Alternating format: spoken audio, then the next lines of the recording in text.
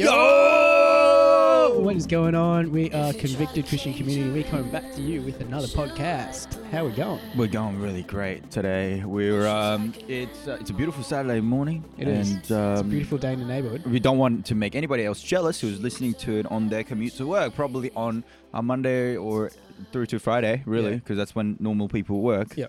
But when is this podcast? Do we have an actual time that this podcast comes out on? Yeah, it's usually on Wednesdays around about midday. Australian Eastern Standard Time.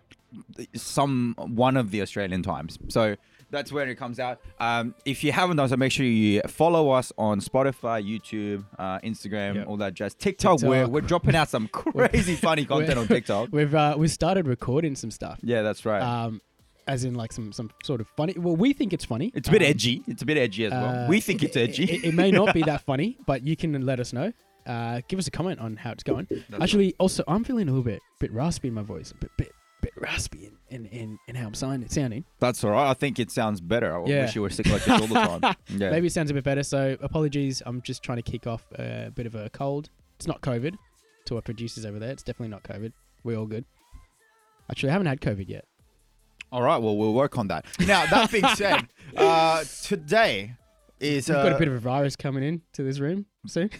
And some more virus, too. It's actually probably a bit mean. Yeah. Have we got someone coming on? We joked about it last time. Do we have somebody coming? Do we? Is there someone? Is there somebody outside there? Hello? Whoa. Who is this? Okay, who approved this? Hello? Who let the white guy in? So who let the dogs out? That's right.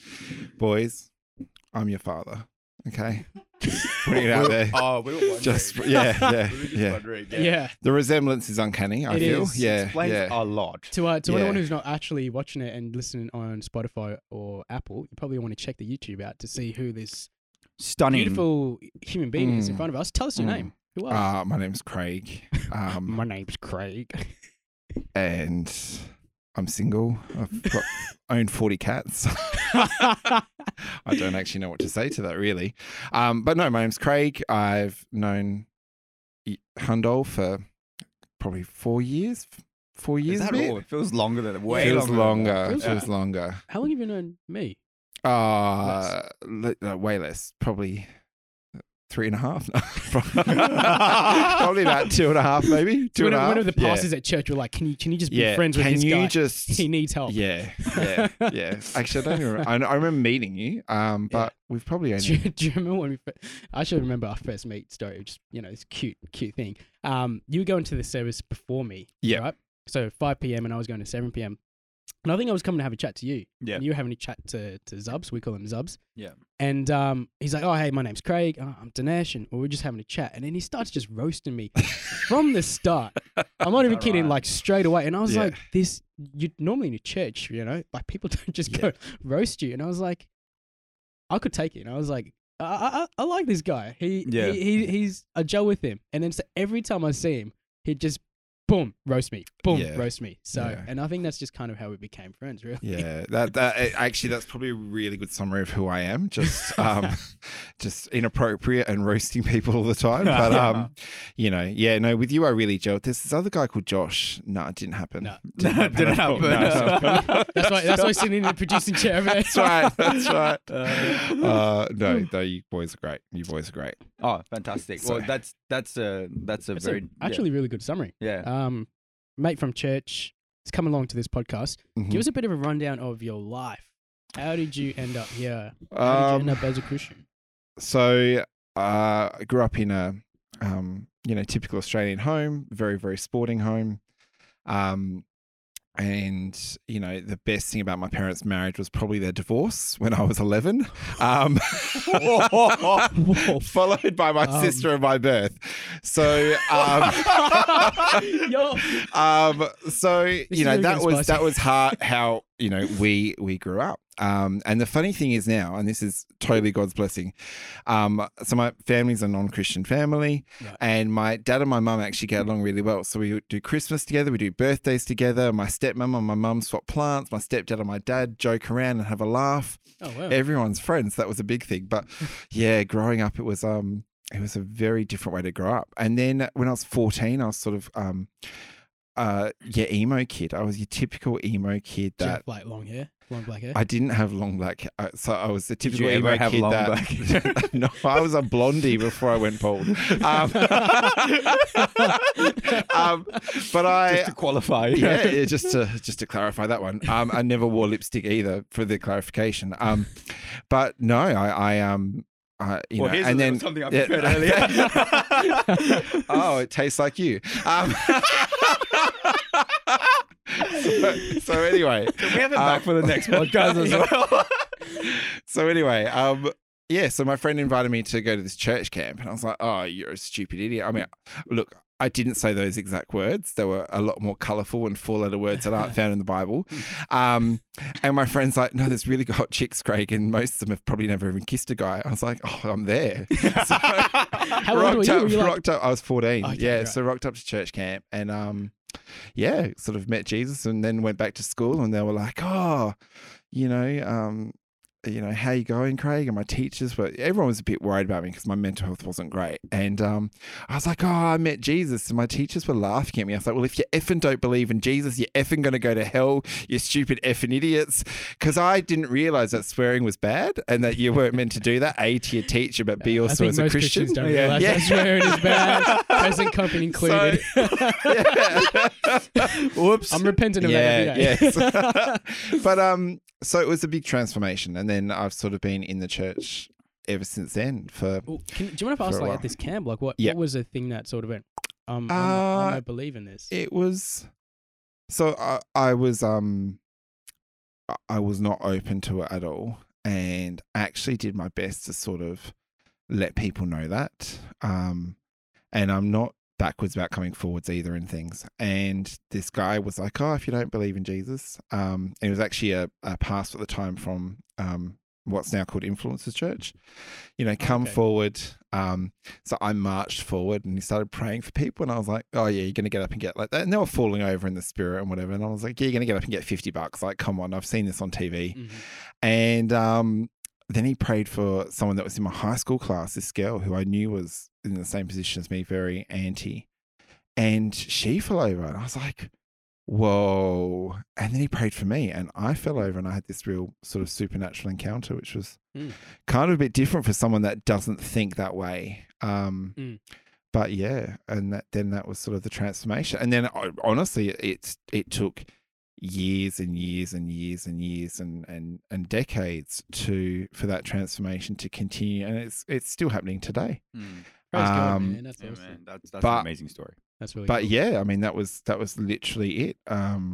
Went home life doesn't change, school life didn't change, pressures didn't change, mental health didn't change overnight, but I had this church family, and I had Jesus guiding me through things, and I made a lot of mistakes, didn't learn very much from them, continued to make a lot of mistakes. Still not learning from them. But sounds like a convicted Christian's life. That's right. That's right. But in that, I think I came to the point of realizing that, you know, it was okay that God had things under control, that it was okay. It wasn't up to me. It wasn't up to me to feel guilty and try to forcefully change myself, but it was about me being open and being transparent and getting to know people in that way. And ever since I've been like that, I've sort of people come to me and tell me all their darkest secrets, and that's quite funny. And not funny like haha, some of them a bit scary, because there are some people out there with some real big problems. Just to any of his friends who are listening to this, he does care about you. Yeah. Two. I'm just talking about these two. but dang, this is a counselling section, isn't it? Where is this in the script, guys? No, but one thing I do notice about you, Craig, is you have this infectious ability to draw things out from people and for people to share with you. Yeah. And it's not just you kind of prying into people's lives, but I think it comes from this almost this safety that people feel with you. Yeah, and then after a few years, once I've got enough stuff and I can blackmail them, they don't feel safe anymore. Sound like a televangelist there. Yeah, that's right. No, actually, you have an interesting rap sheet, right? With the amount of best man job you do. Like you're a best man to many men out do you know there. The numbers to that? I don't know numbers to that. But you're a pretty popular best man, aren't you? We're talking like I've been told a lot. Yeah. I've been in a lot of weddings, but I try to get them to let me be MC because I can wear the same suit over and over again. Oh, there you go. Yeah. But no, I've been and some weddings, like I lived in China for quite a long time, and some of those weddings where I was best man, I got there and I realized that it wasn't even the right person that I thought was getting married. It was someone else that I hadn't met before, but they really wanted like a Guelo, like a white guy, to be there, like best man in their wedding. Yeah. So I was like, oh, okay. Like, and then, oh, can you give a speech? But it has to be in English. I was like, okay. Can you speak some Chinese for us? Oh, look, I can, but I won't. Introduce yourself in Chinese. Come on. Yeah, this will get the views. Oh, this will get the views in mainland China where it's streamed. Yeah, of course. I don't know what to say. Like, say hi. My name is Craig. I am 23 years old, and I do not like the two people in front of me. Okay, okay. 你好，我叫 Craig。我23岁，骗人的。那个两个帅哥，我真的不喜欢他们的大脑有一点问题了。That's crazy. That's I'm just like, I'm not gonna lie, but it's trippy. Yeah, it's trippy. A white dude speaking Mandarin, fluent Mandarin. But get woke, it's 2022. Yeah, yeah, exactly. And true. I mean, you could say the same about two people of different skin color speaking fluent English. Like, I'm sorry, you guys, but it's not actually a talent. It's 2022. Yeah, that's right. That's right. Oh man. Yeah. So that's. But yeah, no. So but I try to do MC, or I try to not be in so many weddings, just because I mean, they're fun. They are fun, and you want to be there, but they're just really expensive. Yeah. And I've got a bunch of suits that don't fit me anymore. I mean, that's because I like drive-throughs. But like it's great. Weddings are amazing, and I encourage you to be in as many as you can.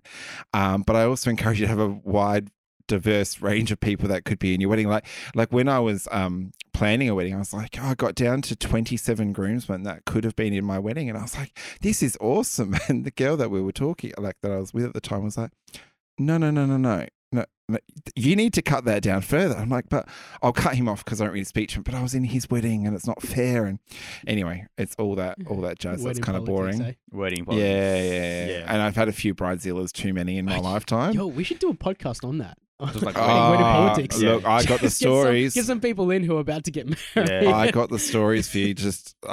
So, anyway, you're talking about became Christian, life was transformed, but general life sort of stayed the same. Mental health was obviously the same. Absolutely.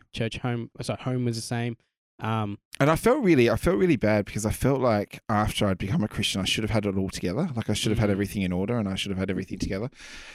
And I've realized that the people that I thought had it all together were just really good at being fake, and they were absolutely amazing people at being fake. And it's okay to be struggling. It's okay to have doubt. It's okay, when you guys came to visit me at my home and we went to church the next day, we heard this sermon about Thomas, and I'd always felt really like I'd looked down upon Thomas because he doubted Jesus's resurrection. And the preacher, the pastor who was speaking, sharing the word, brought up the fact that Jesus's response was to show him his wounds. There was no condemnation. There was no anything in that. It was real. You have doubts. Here you go.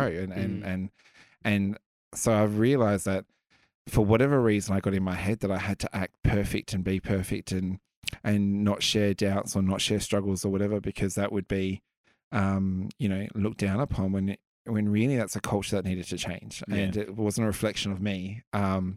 It was a or Jesus or God. It was a reflection on the establishment that was trying to disciple, and it's hard to disciple someone when they can't be real. So I value real friendship. I value real relationship. I value those phone calls at 1 a.m. from someone in tears.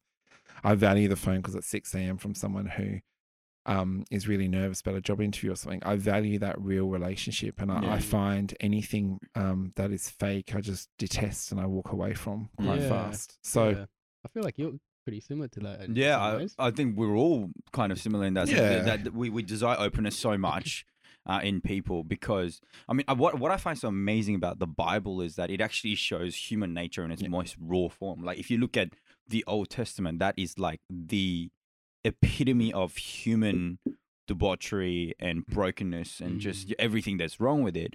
And for us to look at a human being and go, oh, that person's really got it together, is, I think, just outright wishful and delusional. And because the Bible actually shows that that's all human beings, right? It's actually yourself as well at the same time. So I think, and being open and bringing, your wounds to light is how you're gonna, get on your path to heal. So yeah, I think that's something that, that's something that we value as a podcast as well. Yeah. So we get people that come onto the podcast, become as, authentically share, their faith, because when God meets you, God doesn't meet you from like a distance. He meets you intimately. Yeah, absolutely. Yeah. Strips you to your core. And I think gone are the days where, and I think there is a change happening. Gone are the days where we respect fakeness. I think we really respect people that are being real. And I think we really respect people when they share a message that is from a place of real connection to. And so I'm hoping that, as these younger people move through in a very different world to what I move through. I mean, this world is changing every sort of 10 years, and a lot of those changes are amazing, and some of those changes are a little bit scary. But I'm hoping that what we get is a real authentic relationship with Christ, and an authentic relationship with one another. And that's what I'm hoping is the fruit of this and the outcomes of this. But again, let's look back in 2, 3, 4 years and see what is happening and how God's moving, because in the end, I'd love to say that we as humans have all the answers, and we can reflect, and we can have think tanks, and we can have planning sessions, but really our brain is so minuscule compared to the power of God behind and what decisions he makes up there. So almost what I'm hearing from you is like an advice you can say to people to get that authentic relationships is to really back in that foundation in Christ and be open and vulnerable with each other, and that will eventuate into culture. We have a huge issue with men feeling like they can't be open or connected. And I'm not saying that there isn't an issue with women. I think there is all the research out there and all the sort of current media sort of speaks about men not being connected in that. And I think as Christian brothers, when we look at Jesus and his disciples, they were connected and they did fail. And they, Peter was willing to chop off an ear for Jesus. Like Jesus was the one that calmed him down, Where's my brother that'll chop off someone's ear for me? That's what I want. Aggression there. But I do think that as brothers, we have an obligation to one another to hold each other accountable, to motivate each other, to encourage each other, and to be there for one another. And I find that that can only happen when you're A, being really real, and B, being quite selfless. Yeah. Yep. Yeah. Your character here, I feel, because I know you, Craig, is speaking into and quite useful for, I think, for your work. Yeah. Can you tell me about your work? So I kind of do a bit of everything around sort of community development and vulnerable people. And I work for myself. What would you say your job role is, like, if you had to define it? Was that something like if you had to tell us, you'd have to kill us? No. I swear, I'm not gonna lie. I work because we will take that risk. Yeah. I swear, like, for the longest time I've known you, when I'm like, what does Craig actually do? Yeah.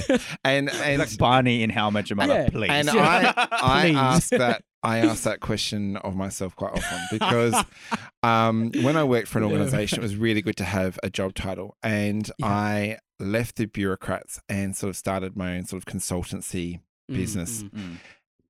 And I take people on case by case, and we just work around things that they need. So whether it's advocacy or support coordination or some counseling or just some even community inclusion based stuff. So I don't really have a defined term for my role. I've just created a job that I love and a job that's paying me enough to live. And that's amazing. I'm really happy. So, you know, I would love to be able to say to you, oh, I'm you know, Dr. Craig and, you know, master of nothing, blah, blah, blah. But I can't because I kind of, no, because I don't just do that. Like it's kind of like I do a mixture of things. And so there is some of that element to that role. And of course, there's some training and education around that too. But I feel like at the moment, really, I just kind of just work with people. It's really hard it's probably not giving you the right answer you want for the podcast, but I literally work with people. I work with where they're at and we extend forward. So I'm going to say you're a discipler. That's what I want to call him. And you want to call me a discipler? Yeah. Well, look at you two. I haven't done a very good job, have I? I failed there. Time for a career move. You don't fail there, man. Where you hire me at Woolworths. I'll do anything else. Goes to heaven and it was like, what you done? I'm like, I don't know, man. I tried with these guys. I really tried. Jesus, like, it's okay, man. I tried too. I mean, the only one I had a moment of success with was Josh, but that's gone down the drain, hasn't it? Down the drain. Watch out. No. So working with people, what is the thing that you love about your job and what is one thing that you find really tricky about your job? So the trickiness thing I find is I wish that we had more concrete answers to support people, and I wish it was one size that fits all, because it's not. And I love that too, because it causes me to be creative. But you know, when I have an 11-year-old who is not going to school and hasn't been to school for over 100 days, and then I've got a 60-year-old man who has just had an acquired brain injury, who's still trying to adjust to life with this new brain, and trying to work out ways to function. Not one size fits all, and you're constantly getting challenges and trying to match the right matches for people to live successful lives. So that's the biggest challenge. And that's the thing that keeps me up at night is, what if I get it wrong? What if I stuff this up? You know, these are people that have come to me, they're trusting me, the government's funding this. What if I don't get this right? You know, and they've come to me because I think differently and they don't want the status quo. They've had the status quo, it got them nowhere, and they want something a bit different. And so in that, you know, the challenge is always, how do I deliver that individualized service based on my skill levels, and what don't I have skills in? Because I don't have skills in everything, you know. What can I handle? What can I be an AFL player and just handball on? Because, but then also what is going to cause the least amount of anxiety? Because with vulnerable people, quite often they get handballed between people. And that's how their whole life is, you're too hard, handball, you're too hard, handball. And I'm really proud that we haven't had to do that yet. So what is sort of like your core values? Like if your company had like a vision statement, in view of these vulnerable people, which is a basket term for these people, what would you say is your philosophy in approaching them, and what is your organization all about? So I believe that everyone's created fearfully and wonderfully made. And that doesn't matter if you are somebody who is amazingly good looking like you two, or if you're welcome, or if you're somebody that has been born with quite significant disabilities and had your whole life being told what you can and can't achieve. God has made you. He's created you. So I believe in that. I believe that there's a community for everybody, and that everyone has the right to be part of community, and that the boundaries exist can be both physical and cultural as well, and that we need to push those physical boundaries. We need to create ramps so wheelchairs can access buildings. We need to create braille so people that have vision impairments can access things in the community. We need to make things accessible, but we also need to actually make ourselves accessible, and we actually need to make our culture accessible. We need to make our churches accessible, and we need to ensure that people are having genuine relationships with people, regardless of, you know, if they've just come through a really messy divorce, or they're going through some horrible mental health issues, or they were born or have acquired a disability that has left them isolated, which unfortunately the statistics show the level of isolation around a disability or mental health. And we need to break down those barriers. And so what I'm really proud of is that we find the right fit for people. And I've been mentored by the most incredible people that think differently. that uphold different values, that uphold what life could be like and not just what life is. And so that's what I would put. So it's really hard to wrap that up in a vision statement. And the last 12 months I've tried to work out what a vision statement would be. And I can't get there yet to encompass all that. But I do believe that God he doesn't make mistakes. You know, he doesn't make a mistake. And that if you're listening to this today and you're struggling with, you know, where do I belong and how do I fit in and is it all on me? Well, God hasn't made a mistake. And sometimes the community needs to change and sometimes we need to change. There's no doubt about that either. But in the end, there's a place for everybody. Amen. And everybody should have real relationships that are freely given. You know, my issue at the moment is we have in Australia, we have this huge amount of funding being poured into disability services at the moment, a massive amount of money, and it's achieving a lot, and I'm very thankful. But the fear I've got is that people suddenly are surrounded by paid people. And what happens when they need that emotional support that should come from a friend or a freely given relationship or a family. And we need to make sure that people are involved in community and that are connected to whatever, to how much they want, of course.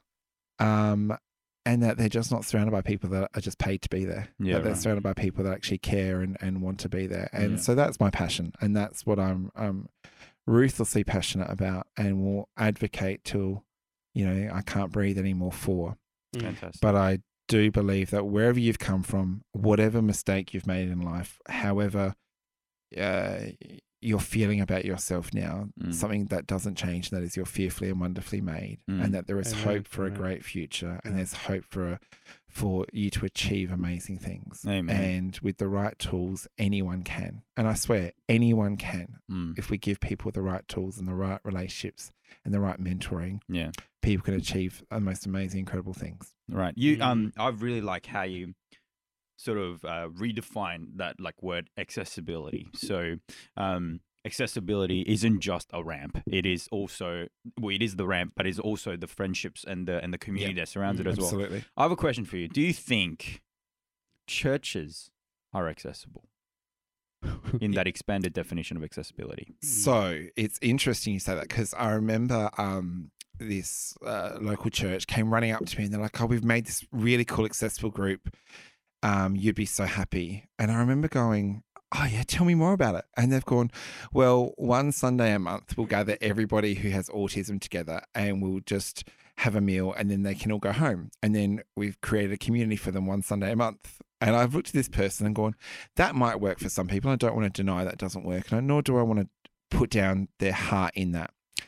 But everyone else goes to church every Sunday. And churches need to find ways that they're accessible every Sunday. And it's not just a 1 monthly thing. It's not like we are living in a castle and we lower our drawbridge and we let people in for that 1 hour and then we kick them out quickly and up our drawbridge and we're done.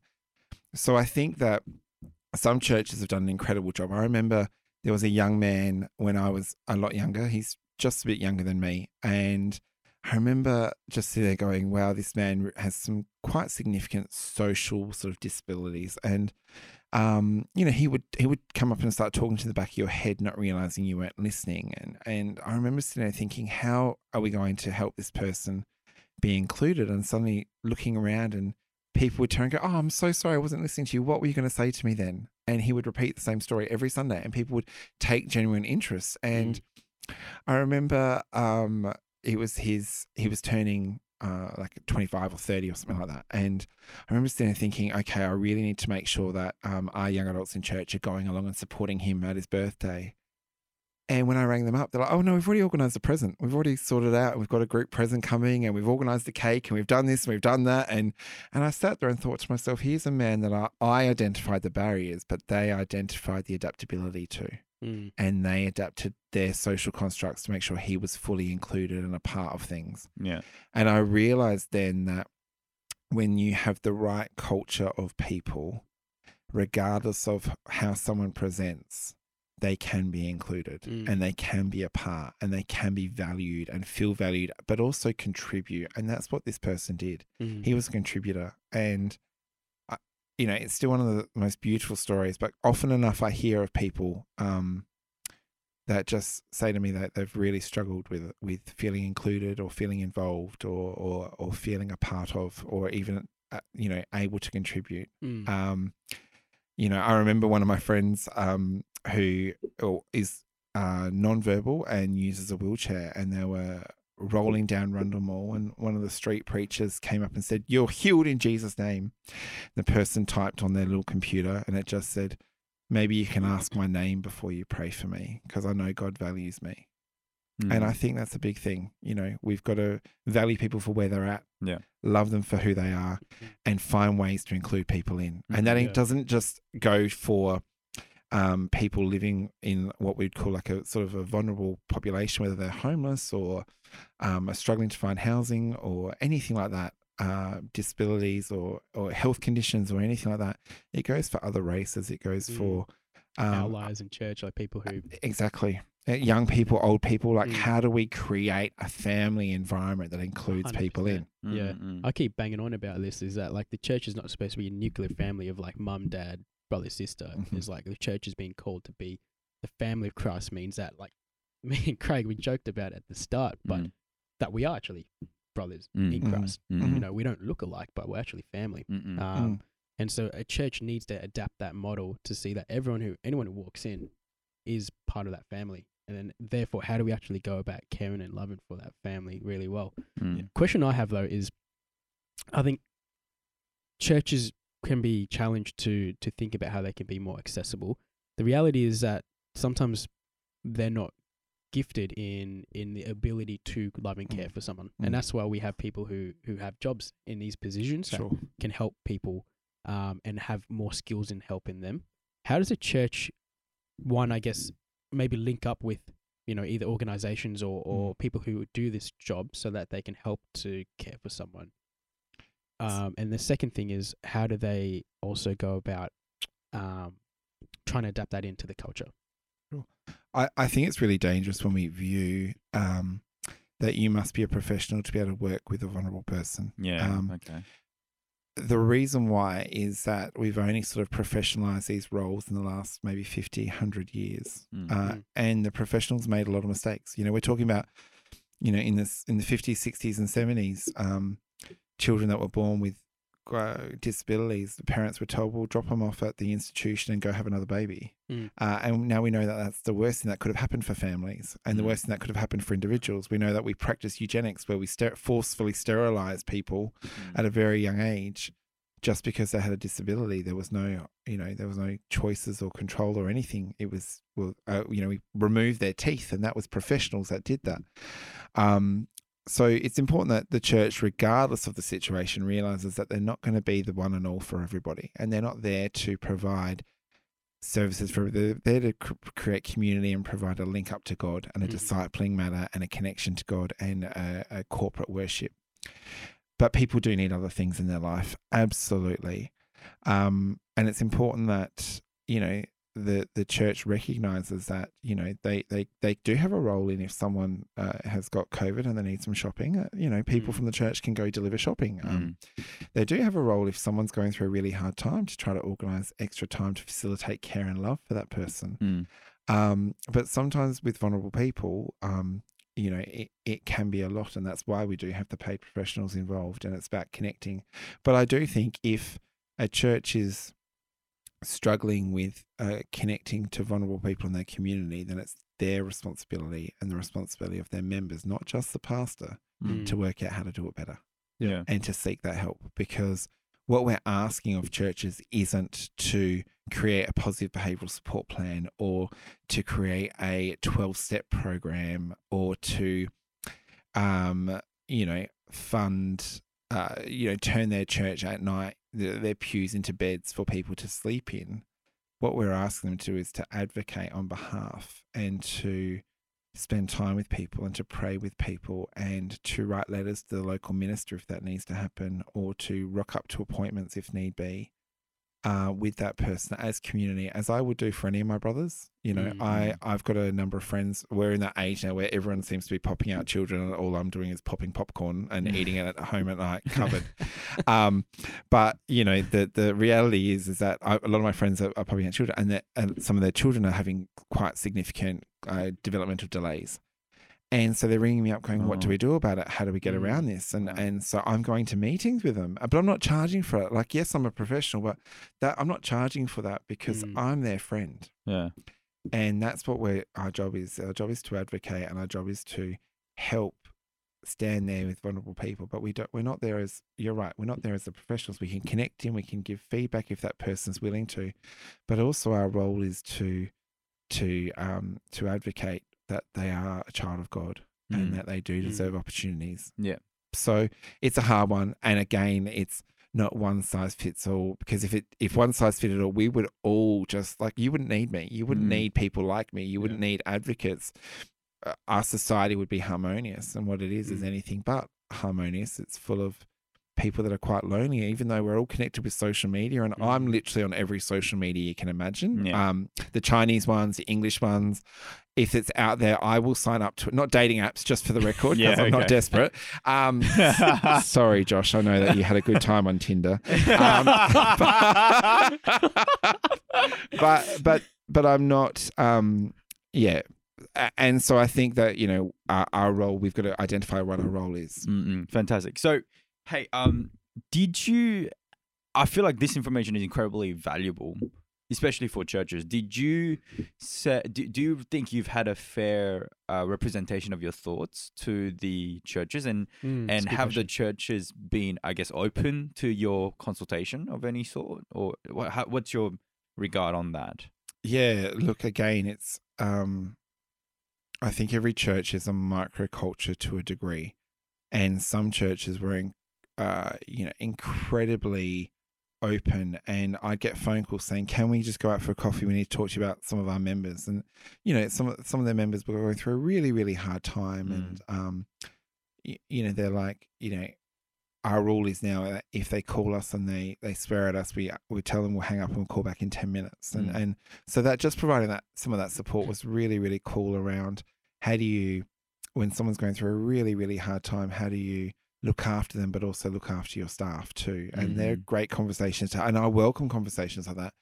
But I also remember having conversations with people like, we had some, I was talking to a Korean who was going to a church, not my church, because my church that I grew up in, we had a big Korean congregation, and during their Korean services, a lot of the Aussies would go and just worship with them in a different language that they didn't understand, because it was all about that inclusion. And that was a really great church to be a part of in terms of inclusion and cultural inclusion and inclusion of different people. Yeah, right.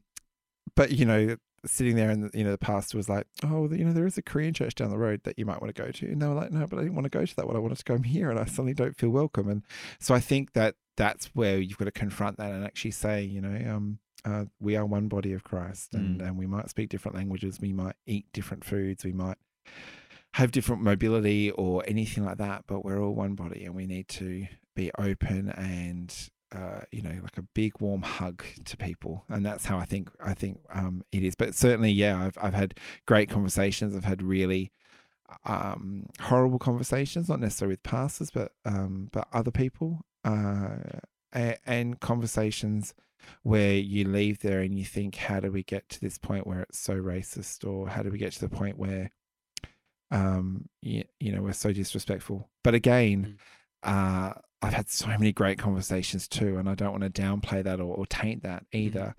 But the conversations are great, and conversations need to happen, and we need to learn how to think differently, because if we're thinking that we're, the way we think aligns with Jesus, then I think we probably need to repent and come back again around to it to continue to develop those thoughts. Yeah, right. Yeah. Thanks so much for being on the podcast, and lots of interesting stuff.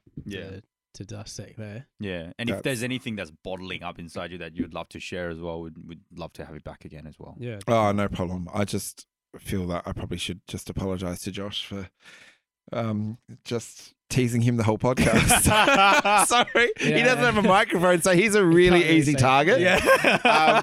But no, look, my final thoughts would be that I would encourage people to continue to find ways to think out of the box with how to incorporate and love on others. Yeah, great way to end. Yeah, all right, fantastic. CCC. Thanks for We will tuning in, catch you guys. next time. Peace.